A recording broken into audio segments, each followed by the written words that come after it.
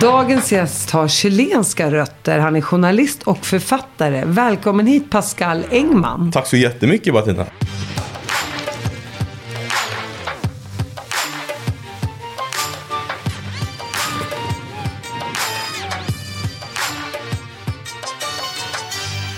Varför fick du inget chilenskt efternamn, undrar jag? Ja, jag gick i Östermalmsskolan där det inte fanns så många utomeuropeiska invandrare på den tiden. Tidigt 90-tal, mitten på 90-talet. Nej, tidigt 90-tal. Så då var det enklast att jag kallade mig Engman i efternamn. För Murcio, mitt chilenska efternamn, är så svåruttalat att det blev Murcio. Det var svårt liksom, så det var bekvämlighet. Och sen hängde det med. Så jag vet inte, jag kanske har i folkbokföring heter jag nog Murcio Engman, alltså pappas efternamn först, men jag har blivit Engman och det blir en vanlig sak liksom. Så det är inget politiskt ställningstagande bakom det. I'm Sandra, and I'm just the professional your small business was looking for. But you didn't hire me because you didn't use LinkedIn Jobs. LinkedIn has professionals you can't find anywhere else, including those who aren't actively looking for a new job, but might be open to the perfect role, like me.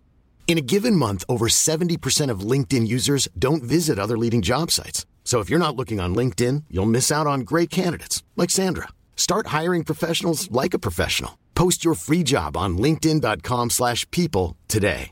Hey, I'm Ryan Reynolds. At Mint Mobile, we like to do the opposite of what Big Wireless does. They charge you a lot, we charge you a little. So naturally, when they announced they'd be raising their prices due to inflation, we decided to deflate our prices due to not hating you. That's right. We're cutting the price of Mint Unlimited from $30 a month to just $15 a month. Give it a try at mintmobile.com/switch. $45 up front for 3 months plus taxes and fees. Promo rate for new customers for limited time. Unlimited more than 40 gigabytes per month. Slows full terms at mintmobile.com. Och när kom din pappa till Sverige?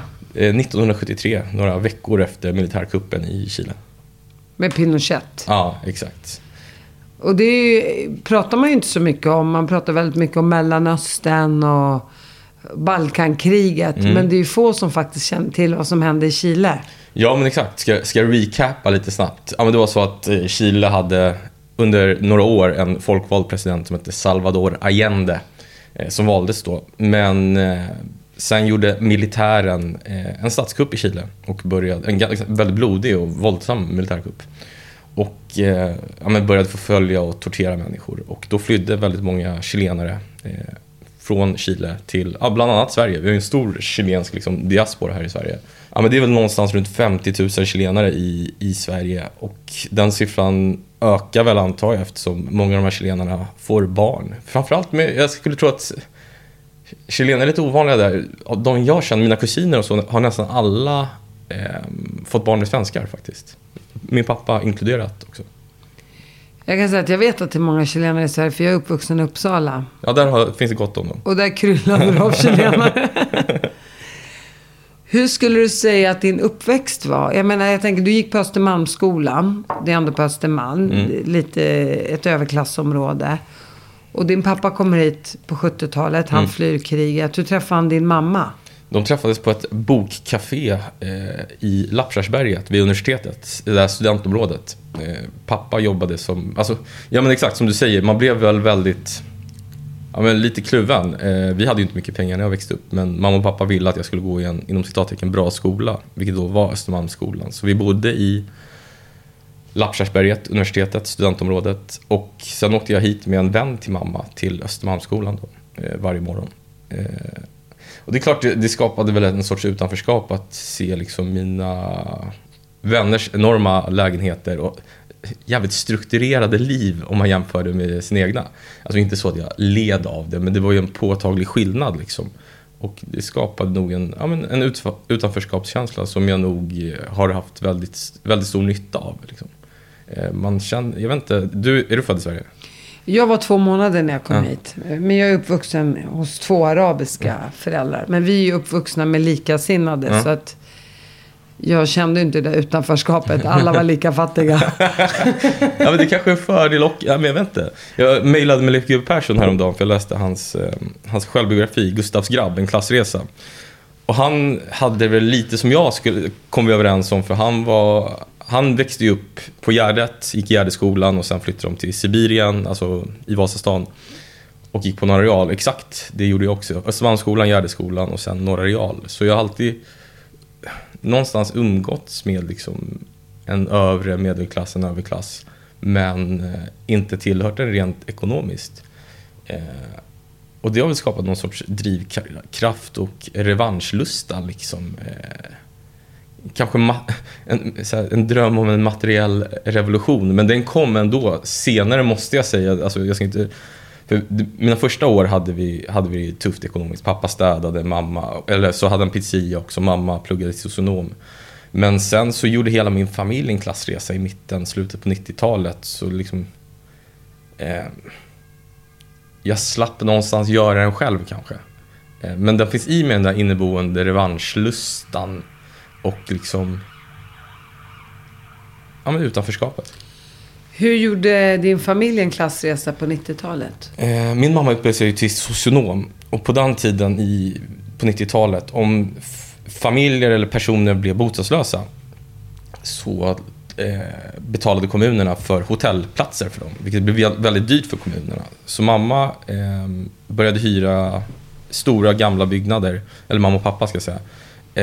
Och byggde om dem till någon sorts hotell för de här personerna istället. Med mycket lägre priser, och liksom med fokus på en sorts omhändertagande om de här personerna också. Med liksom läxläsning för barnen.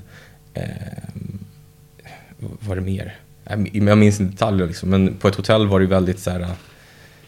Där släpptes som lite vind för våg. Här försökte mamma och pappa och de som arbetade med dem liksom följa upp de här personerna. De var ju utbildade socionomer och så som försökte ta hand om dem och så det var där de tjänar pengar, kan man säga. Ja, exakt. Flyttade ni till Östermalm då? Vi flyttade till Östermalm 93, eller till Gärdet, Starringsringen, det här nybyggda området som jag alltid kallar nybyggt, fast det byggdes 92 tror jag. Så det var väl fel sida av Valhallvägen för att kallas Östermalm, men ändå geografiskt närmare än tidigare. Närmare naturen på ett sätt. Ja, verkligen. Och hur var det för din pappa? Jag tänker så här, alltså komma som chilenare, visst de är kristna och många chilener kanske anpassat sig på ett annat sätt än många muslimer i Sverige. Men det måste ju ändå ha varit en väldigt kulturkrock för honom också. Ja, men det var det. Alltså det man glömmer bort, jag antar att det var samma sak för dina föräldrar liksom, det är väl att alla flyktingar tror att de ska återvända. Att de tror att den här liksom, vistelsen i det nya landet är något tillfälligt. Pappa hade ju 2 barn sen 2 tidigare äktenskap när han kom till Sverige. Och han rotade sig ganska snabbt här i Sverige. De här chilenska flyktingarna var ju väldigt unga. Han var 23 när han kom. Så jag tror att han trivdes, samtidigt som han alltid har varit väldigt noga med att påpeka för mig, och i alla fall mina yngre syskon, jag vet inte hur det var för mina äldre, men att vi så här, du måste alltid sköta dig bättre, prestera mer än svenskarna, för att du kommer alltid bli sedd som annorlunda, eller om det är bråk i klassen så kommer du alltid få liksom bära hundhuvudet för det. Så att jag tror han tycker mer om Sverige än han tycker om Chile, men han har ändå också såklart känt ett utanförskap. Han ser ju väldigt mycket mer annorlunda ut än jag också. Jag smälter nog rätt bra in i majoritetssamhället, eller man ska säga. Har du lärt dig spanska? Ja, han pratar alltid spanska med oss från det att vi var barn. Nej, jag tror inte mina föräldrar hade någon tanke på att åka tillbaka, för de hörde att Sverige gav flyktingar ett bra liv och det fanns något som hette socialbidrag. Så det är väldigt annorlunda. Men det påminner mig ändå om lite grann om iranier, för de uppfostrar också sina barn med att ni måste liksom jobba ännu hårdare, dubbelt så hårt, engagera er dubbelt så mycket, visa framfötterna lite mer än svenskarna och sköta er för att ni ens ska få ett jobb. Ja, att man måste verkligen anpassa sig och göra saker och ting mycket, mycket, mycket bättre än vad svenskarna gör. Men jag blev faktiskt inte uppfostrad så. Och jag kan tycka på ett sätt att det är lite synd. För det hade ju också gett en morot på något sätt. Verkligen. Men det har gått bra för det ändå, får man säga. Ja, du sitter ju här, tänkte jag säga. Smickrar det. Ja, men jag har halkat in på några bananskal i livet. Men jag har ändå inte så här strävat efter att bli bäst. Utan jag har alltid känt att jag är bra. Och den är lite farlig också. Jag tror att där hade jag väldigt bra... Jag hade nog det bästa av två världar. För min mamma är ju svensk och liksom...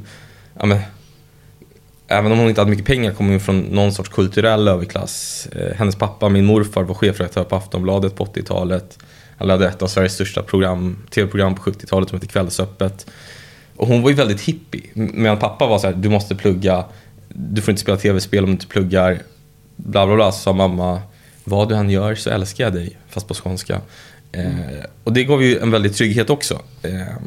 Det är därför du har blivit perfekt. Äsch. Nej, men så jag och mina småsyskon i alla fall fick liksom det bästa. För att mamma sa, vad du än gör, se bara till att du tycker det är roligt. Jag bryr mig inte om vad du jobbar med. Medan pappa alltid var mycket fokuserad på akademiska studier och sånt. Vilket funkade på mina småsyskon, men inte på mig.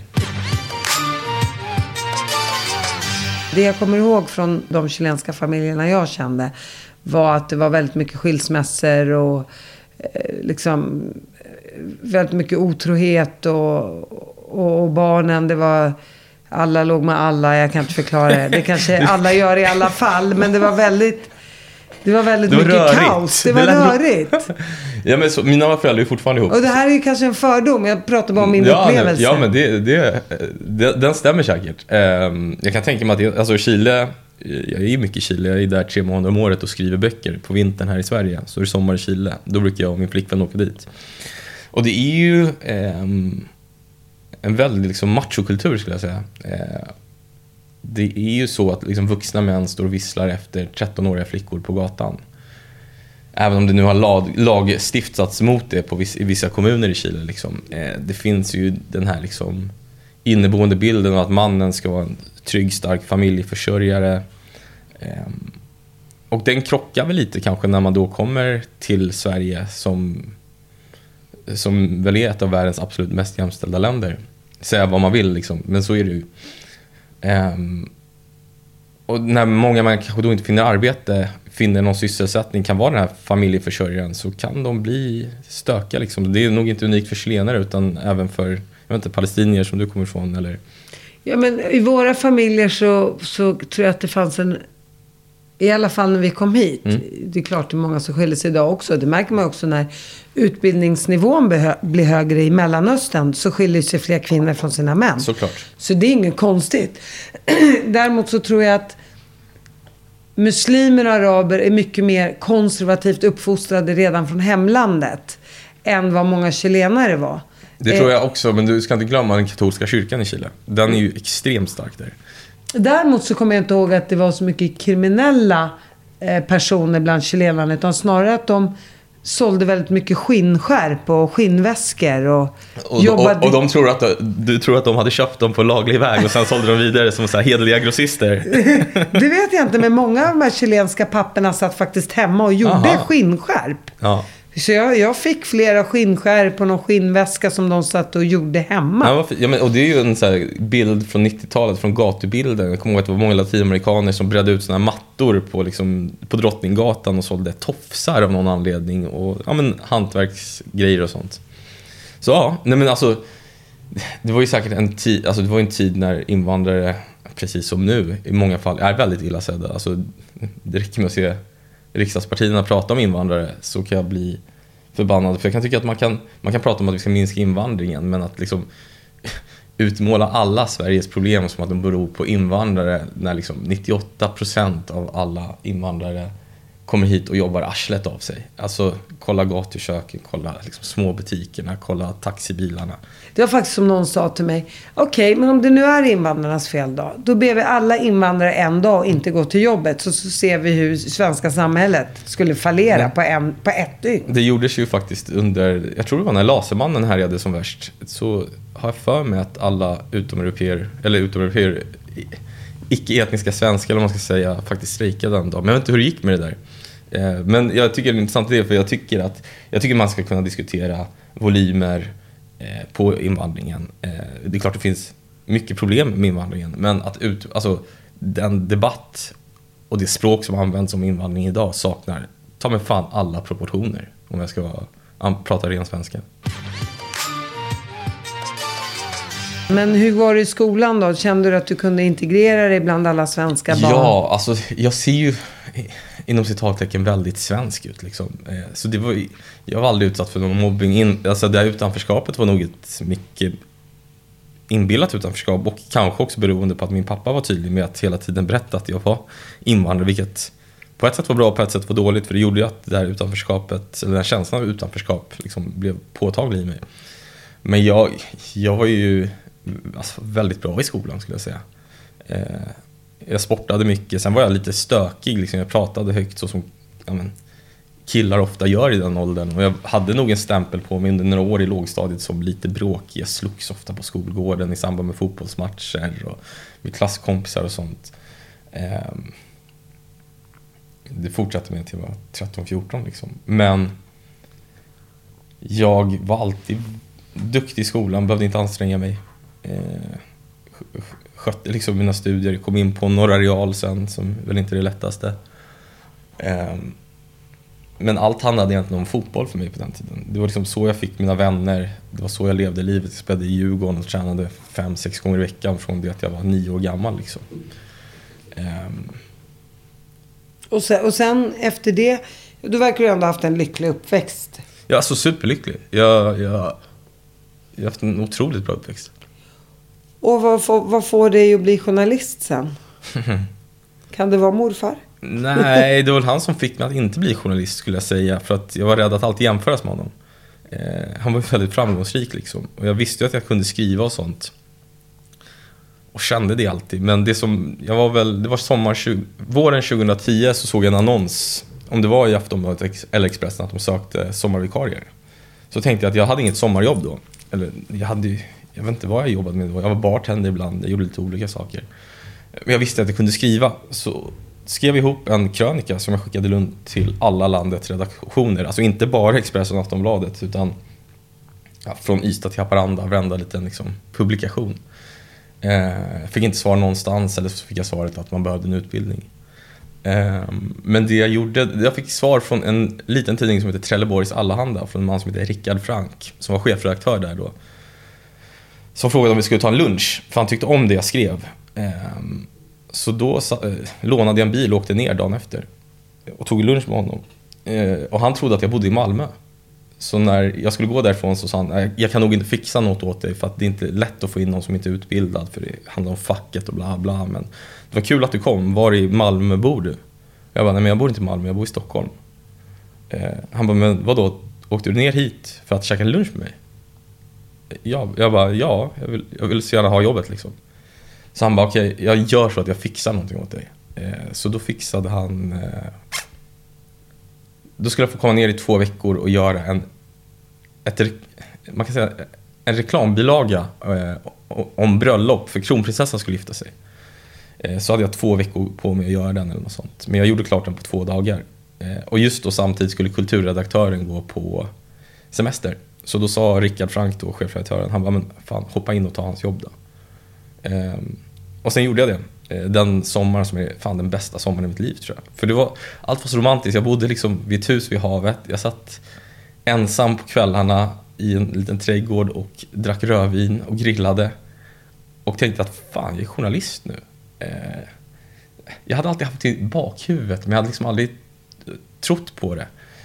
Så helt plötsligt var jag där. Och så åkte jag runt på dagen och intervjuade kulturpersonligheter. Jag skrev krönikor, jag intervjuade lokalpolitiker, och sen så var sommaren slut helt plötsligt. Och då visade sig att Rickard kände dåvarande ägarna till Nyhet24, Douglas Ros bland annat. Så då ringde Douglas och frågade om jag ville komma på en intervju till Nyhet24. Så då började jag som någon sorts nöjesreporter, men blev väl nöjeschef efter 2 veckor. Och sen 8 månader senare så hörde Expressen av sig, Thomas Mattsson, dåvarande chefredaktören, och frågade om jag ville börja jobba där. Och det var roligt, för när jag började på Trelleborgs Allehanda, då var jag 24. Då kom jag ihåg att jag sa så här, jag ska vara på kvällstidning innan jag är 25. För det lät så jävla romantiskt att vara på en kvällstidning, att liksom komma till jobbet på morgonen och sen inte veta var man skulle somna någonstans, utan man kunde bli utskickad till en småstad eller till fucking Grekland för att skriva om vad som helst liksom. Så då blev jag värvad till Expressen på ett vikariat 3 månader. Vilket var en jävla chansning från min sida, för jag på Ny 24 hade ju fast jobb. Men jag gav mig fan på att jag skulle klara mig på Expressen, vilket är liksom journalistbranschen är en ganska konservativ bransch liksom. Du kommer ju inte in och tror att du är någon på en av Sveriges största tidningar, även om jag hade total frihet på Ny 24. Där fick jag börja som vanlig reporter liksom, och kämpa mig upp. Men det hade jag inget emot, jag tyckte det var rätt rimligt och man lärde sig ju otroligt mycket. Och där blev jag kvar i 5 år sedan, tills jag började skriva böcker. Och vad hände från gymnasiet till att du fyllde 24? Det var ju Jag jobbade lite med mamma och pappa på de här hemmen. Jag var förälskad i en tjej som träffade en bartender. Så då beslöt jag mig för att bli världens bästa och svinigaste bartender. Så jag tog en sån här bartenderutbildning och åkte till Magaluf. Ända tills hon började säga att hon saknade mig. Då åkte jag hem direkt. Så visade sig att hon ändå inte ville ha mig när jag kom hem. Men jag flackade runt mycket liksom. Jag bodde med en kompis, jag tog en lägenhet på Gärdet, hade fester, så vi blev utkastade från den här jävla hyresrätten. Alltså det var ganska roliga år, samtidigt som jag minns knappt någonting från dem, för jag vet inte, ibland är ju dagarna så jävla meningslösa. Och det var nog så mycket jag kände då mellan liksom 18 och 23, att det var någon sorts medeltid i mitt liv. Vad gick du på universitetet? Nej. Det är ju helt otroligt ändå så här. Det visar ju också, som du säger, att du alltid haft lätt för att skriva. Och så kommer ut med debutromanen Patrioterna. Den släpptes ju 2017. Och sen har du bara skrivit på. Det är ju ändå fantastiskt så här. Du har ju en gymnasial utbildning. Ja, det har jag. Och ändå lyckas du bli författare. Det visar ju att man kan ju bli något utan universitetsutbildning också. Ja, men just journalistik och skrivande. Alltså det är ju kanske mitt livs andra största triumf. Att jag, sen jag var 24, har kunnat försörja mig på att skriva. Det är inte lätt, och särskilt inte nu. Det var nog lättare förr. Men jag har alltid tyckt att det är så jävla... Förr tyckte jag nog att det var enklare än jag tycker nu. För jag har så mycket högre krav på mig själv. Men just tidningsvärlden kan man lära sig. Helt enkelt genom att öppna en tidning och se vad de har gjort. Varje dag kommer en ny tidning. Där du ser hur folk skriver. Hur en nyhet är uppbyggd. Och det där hade jag väldigt lätt för att lära mig väldigt snabbt. Jag förstod ju vad som var en vinkel. Jag har aldrig kunnat sätta rubriker eller skriva ingresser. Men jag förstod väldigt tidigt vad som påverkar andra människor. Fantastiskt. Ja, men för jag kan inte det. Fast du är väldigt på intervjuer. Jag hörde dina intervjuer, så du skulle nog också passa in på en tidning. Ja, men jag slapp skriva då efteråt. Ja, men skriva ner vad jag intervjuat personen om. Och sen har det egentligen bara rullat på för dig från Expressen. Vi börjar om där. Sen har det bara rullat på för dig sen du jobbar på Expressen. Du slutade ju där 2016. Och sen släpper du din första bok.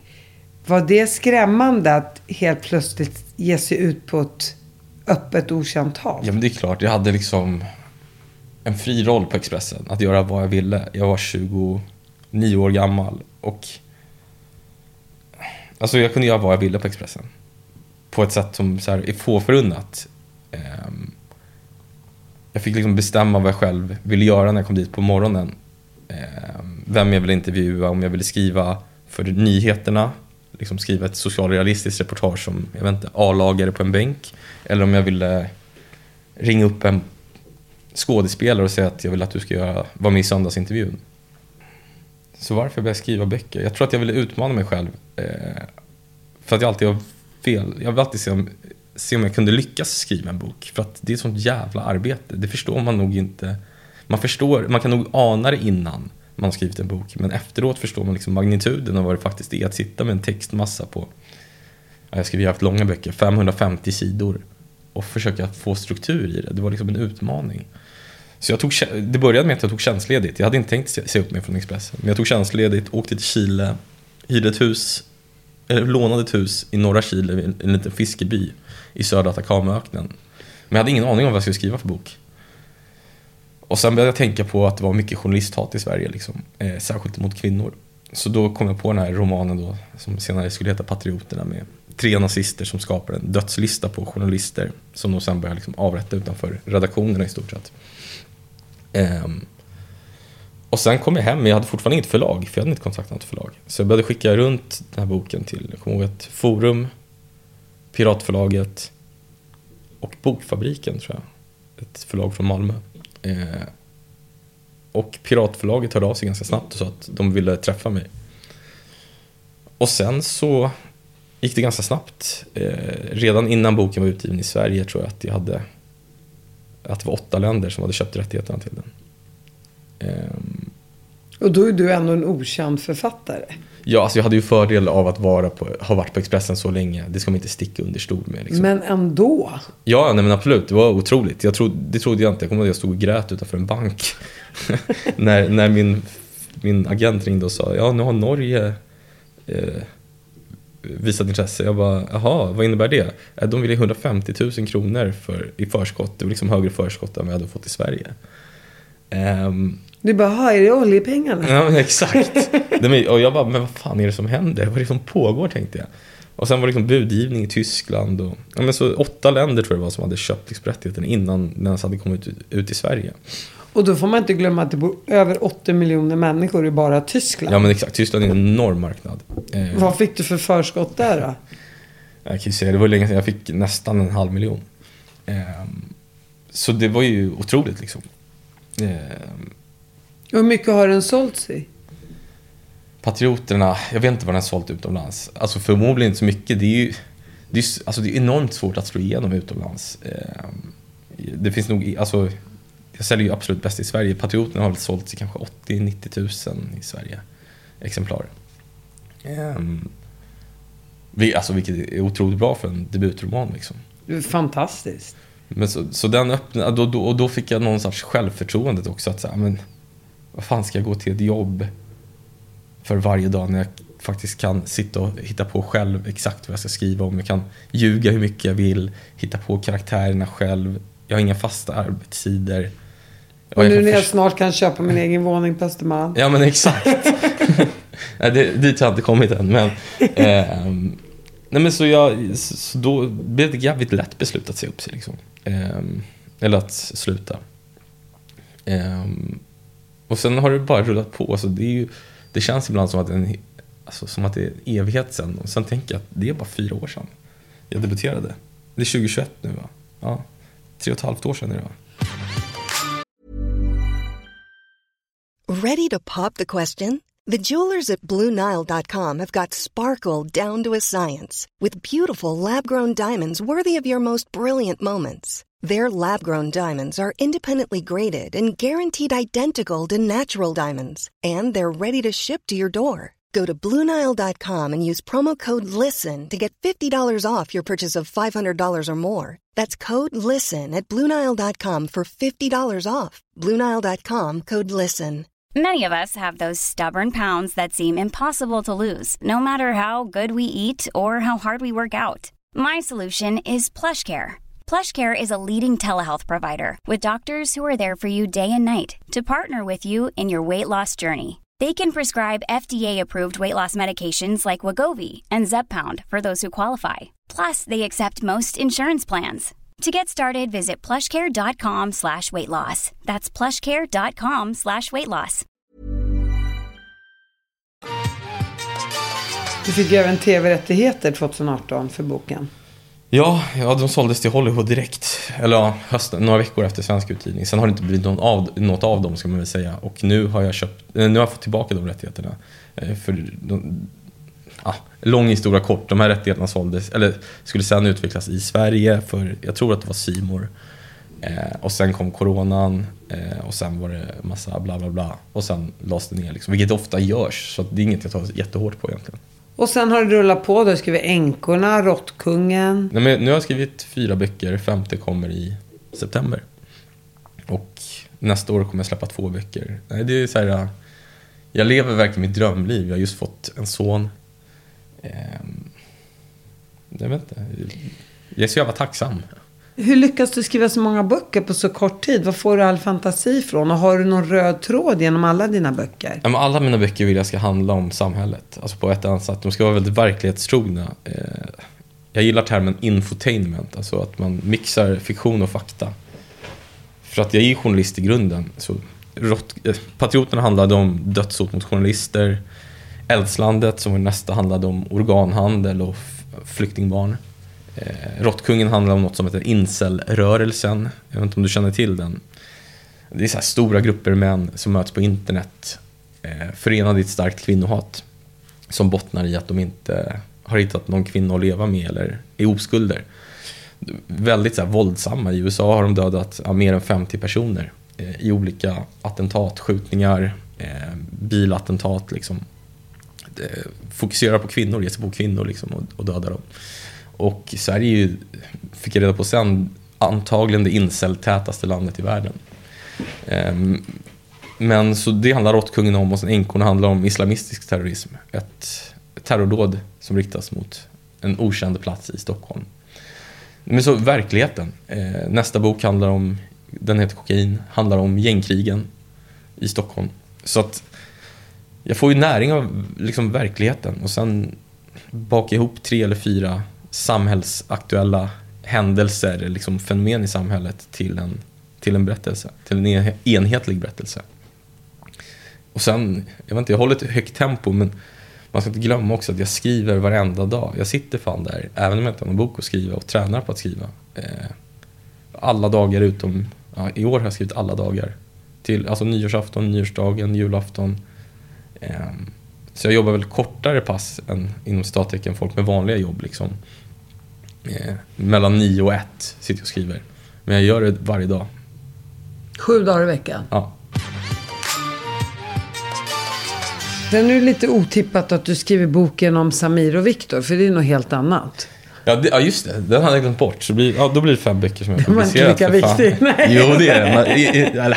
Jag har inte lika starka känslor för den. Jag fick erbjudandet att skriva den. Jag fick fan hiskeligt bra betalt för det. Och det tog mig effektiv tid 3 veckor. Så det är nog mitt livs mest välbetalda jobb, skulle jag fan säga. Och ett jävligt roligt sommarjobb att hänga med de där 2 jävla dårarna. Alltså säga med på ett kärleksfullt sätt runt i Sverige och liksom i deras liv, och se hur jag var popstjärna. Det är ju oemotståndligt. För jag tänkte på det. Jag vet att många lyfte på ögonbrynen lite och tyckte så här, varför ska han göra det? Och då tänkte jag, vad fan är det för jävla snobberier? Alltså många människor sitter och harvar med liksom sommarjobb som de hatar, ut och plocka skräp och liksom sånt där. Och så får jag ett erbjudande om att göra ett sommarjobb som liksom följa med 2 popstjärnor och bo på hotell. Vem fan tackar nej till det? Så jag kan störa mig lite på när folk liksom säger det med ett leende på läpparna, för att jag tycker det är sånt jävla snobberi att se på saker på det sättet, för då, det visar bara att man inte har respekt för arbete och liksom och sånt där. Eller bara ren och skär avundsjuka. Ja, kanske det också. Nej, det vet jag inte, för att det... Jag vet inte, jag tyckte bara att jag tycker att den jävla attityden är så tråkig när liksom snobbismen som finns mot viss sorts arbete. Eller viss sorts artister. Eller viss sorts författare för den delen. Det är ungefär som att många då tycker att vara en influencer inte är ett riktigt jobb. Eller att kan man inte sjunga riktigt rent så är man inte artist. Eller precis som du säger, det är någon form av snobberi. Och jag blir så här, men varför det? Om det är det människor vill ha. Om det är det de kan tjäna pengar på, så är det väl bara hatten av för de människorna. Nej, och de jobbar säkert lika hårt, eller det gör de, med det de är bra på. Verkligen. Och om det finns en efterfrågan, vad är ditt problem då? Nej, men jag håller med. Nej, jag har inget att tillägga där, Matilda. Du får skriva uppföljaren, Samir och Viktor 2. Jag kan prata med dem. Boken Eldslandet är ju med Vanessa Frank-serien som har sålts vidare till olika länder i världen. Berätta om det. Ja, Vanessa Frank är väl sålt, eller finns väl i ett 20-tal länder.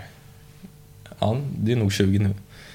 Och Eldslandet är den första i den serien, Råttkungen andra, Änkorna tredje, och nu Kokain blir den 4:e och kanske sista, jag får se.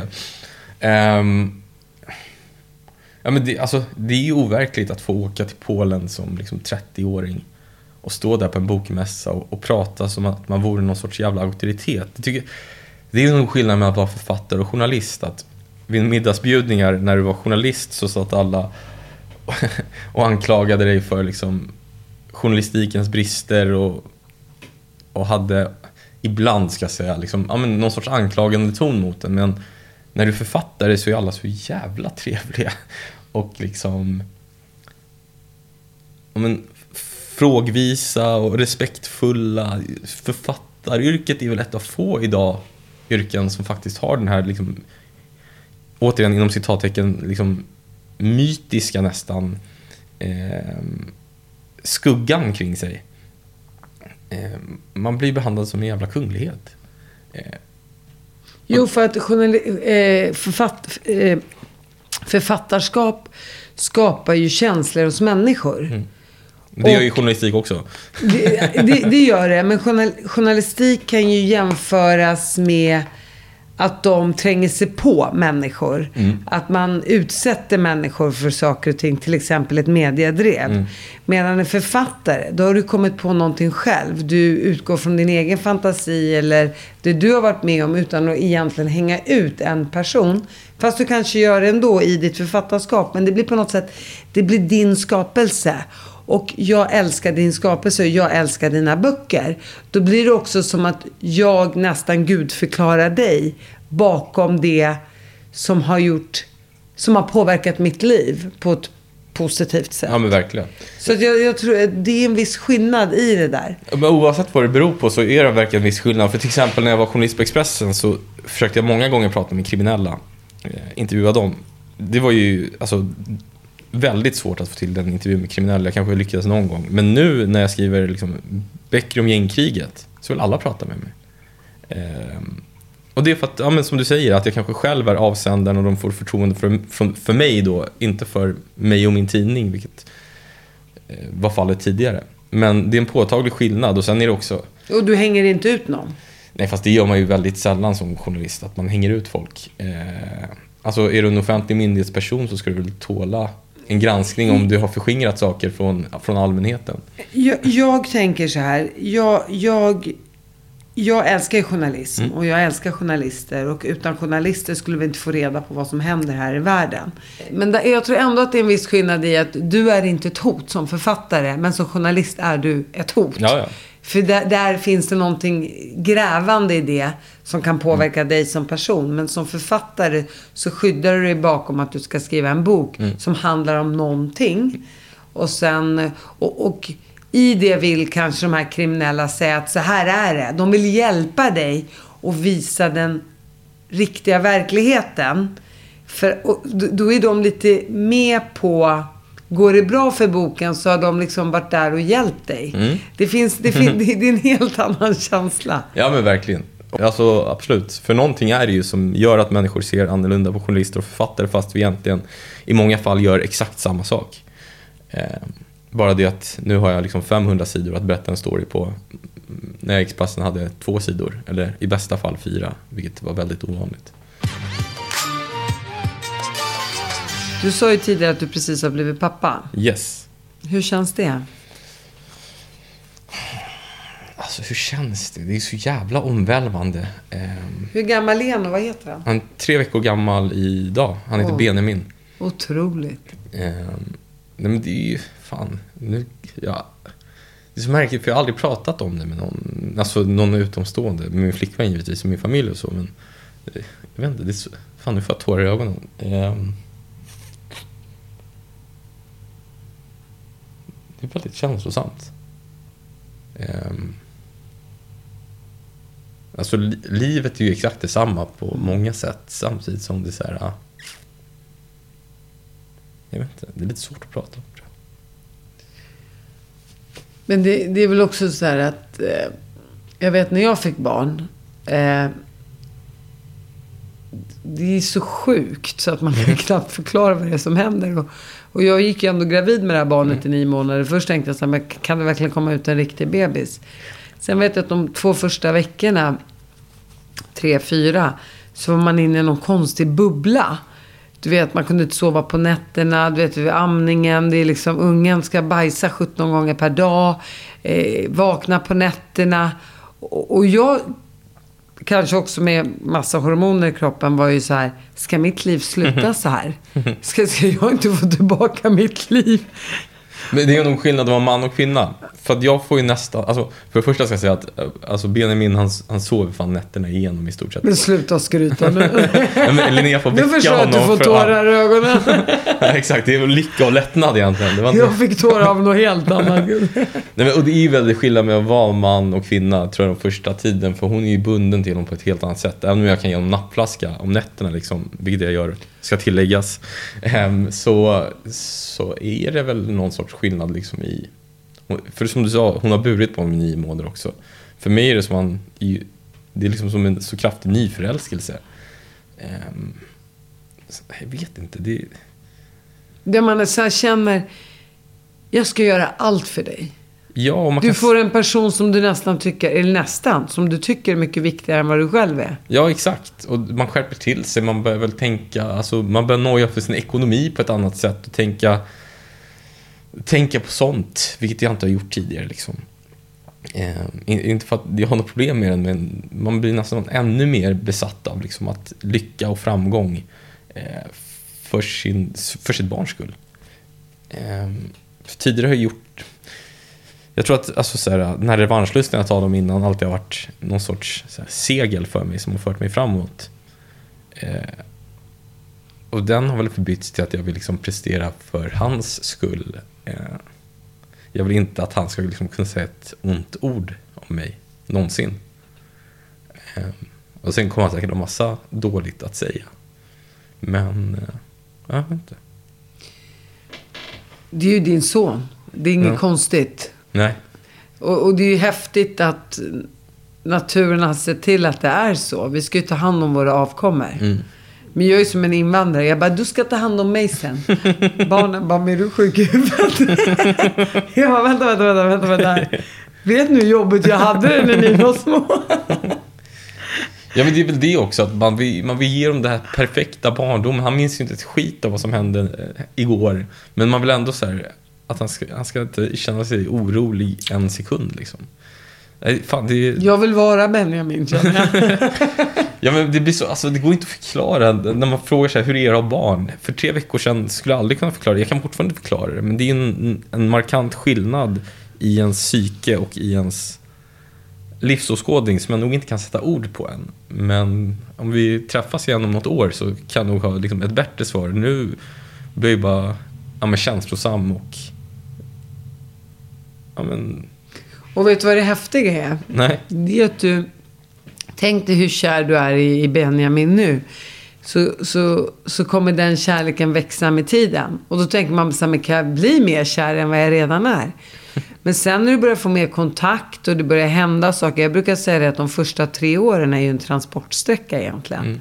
Sen blir det kul på riktigt. Ja, men det kan jag tänka mig. Och det är fantastiskt att se hur gulligt och härligt du tycker det är. Och så tänker man så här, men gud, skulle jag få till barn, man blir lika kär i det. Och det blir man ju. Det pratar jag och Linnea om, min flickvän. Hur ska man kunna toppa det första barnet? Men uppenbarligen så verkar ju folk göra det eftersom de skaffar så jävla många barn. Ja, i och för sig, vadå? Svensken skaffar väl i snitt 1-2 barn, tror jag. Ja, kanske. Men ja, jag vet inte. Jag tänkte på det med dina halvsyskon. Din pappa var gift sedan tidigare. Har du någon relation med dem? Ja, jättenära. Men de har en chilensk mamma? Det är 2 olika mödrar. En chilensk mamma och en har en uruguayansk mamma. Jag såg att många chilener skilt. Ja, jo, exakt. Men alltså, min pappa har fan skilt sig mycket, men inte en inom sitt, eller ta i trä från min mamma. Utan de är fortfarande ihop. De har varit ihop nu, 37-38 år. Hur många syskon är ni? Helsyskon? 3. Och jag är äldst av den liksom andra kullen, eller vad man ska säga. 3:e blir det ju. Från pappas sida. Ja, exakt. Men jag är äldst av liksom, med på min mammas sida. Ja, det är ju häftigt. För att, men man måste ju, vad säger man?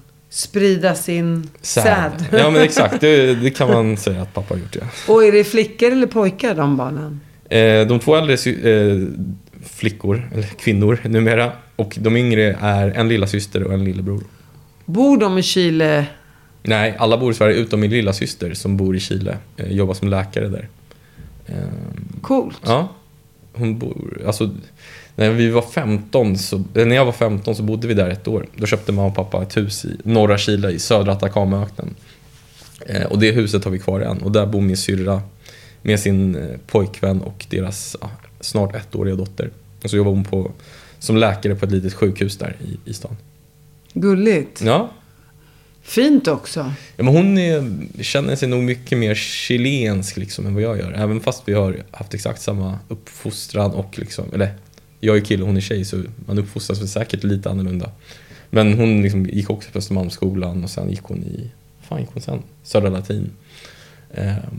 Men hon har alltid känt sig mer chilensk, tror jag. Och hon kommer nog aldrig flytta hem. Sen fick jag höra lite skvaller här på redaktionen att du är jättekompis med Margot Dietz. Är det skvaller? Jag vet inte. Har du något skvaller om Margot? Men hon är ju ihop med Benjamins gudfar, Sean.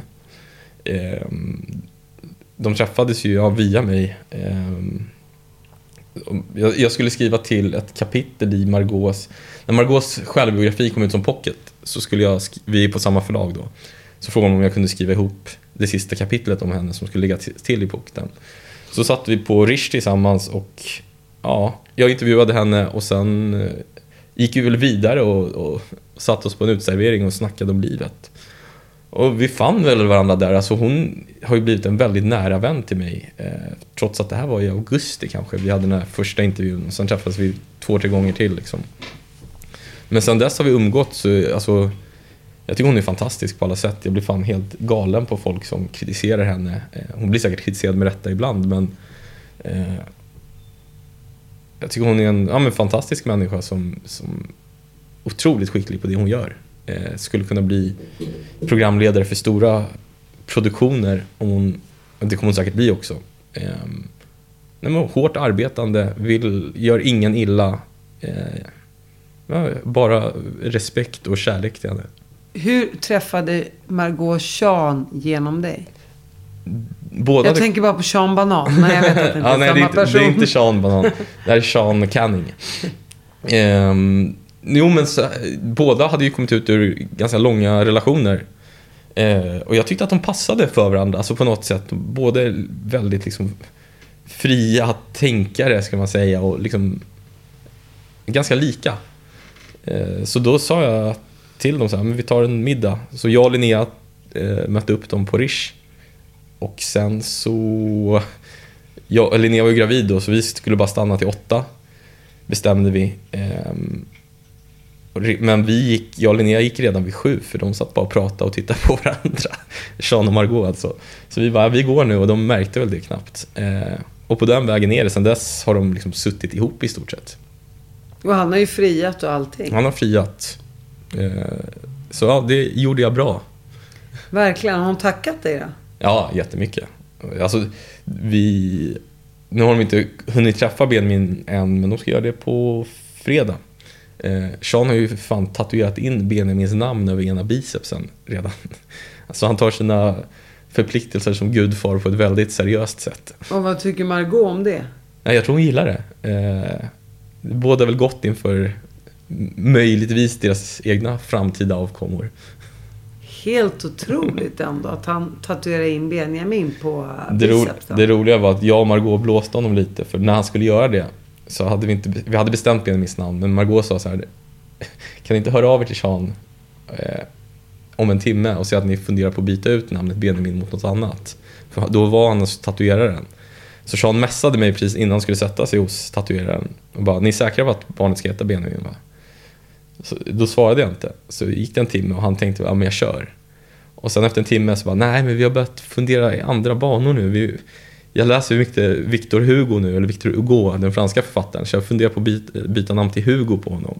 Och då ringde han mig och var helt vansinnig, för han hade ju tatuerat in Benjamin på bicepsen då.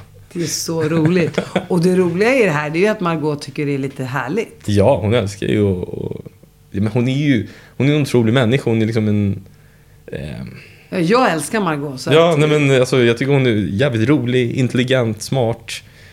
Hon har allt liksom. Så jag är bara glad att vi lärde känna varandra. Och att min bästa vän nu lever med henne. Blir hon gudmor? Nej, det blir hon inte. Utan det är ju 2 av Linneas väninnor som är. Hon kanske blir gudmor nästa gång. Vi får se om hon sköter sig. Du fick ju sjötomt, har jag hört, med hus på av någon du träffat på krogen. Hur har det gått till? Ja, så vi träffades på krogen, men vi blev ju vänner innan. Jag vet inte om jag ska säga vad han heter, men han har blivit en god vän till mig. Och sen, han gillar mina böcker och vi ville väl att jag skulle ha någonstans att skriva. Och så höll han på att utveckla ett så här sommarstugområde på en ö i Vänern som heter Torsö.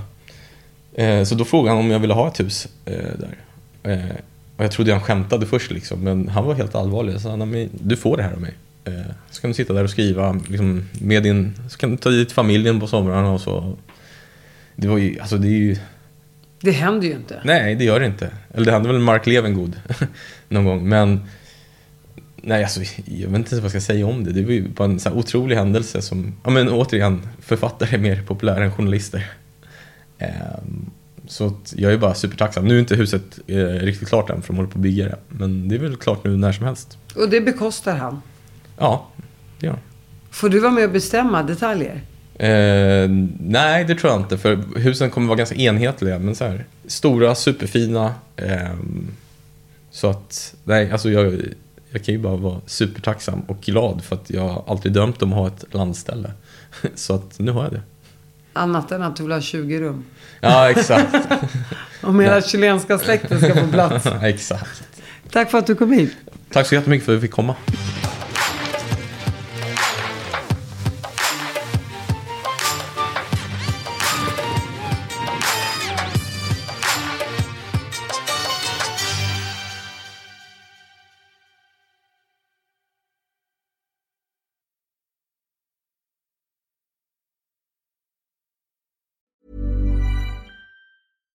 Here's a cool fact. A crocodile can't stick out its tongue. Another cool fact, you can get short-term health insurance for a month or just under a year in some states. United Healthcare short-term insurance plans are designed for people who are between jobs, coming off their parents' plan, or turning a side hustle into a full-time gig. Underwritten by Golden Rule Insurance Company, they offer flexible, budget-friendly coverage with access to a nationwide network of doctors and hospitals. Get more cool facts about United Healthcare short-term plans at uh1.com. Mom deserves the best, and there's no better place to shop for Mother's Day than Whole Foods Market. They're your destination for unbeatable savings, from premium gifts to show-stopping flowers and irresistible desserts. Start by saving 33% with Prime on all body care and candles. Then get a 15-stem bunch of tulips for just $9.99 each with Prime. Round out Mom's menu with festive rosé, irresistible berry chantilly cake, and more special treats. Come celebrate Mother's Day at Whole Foods Market.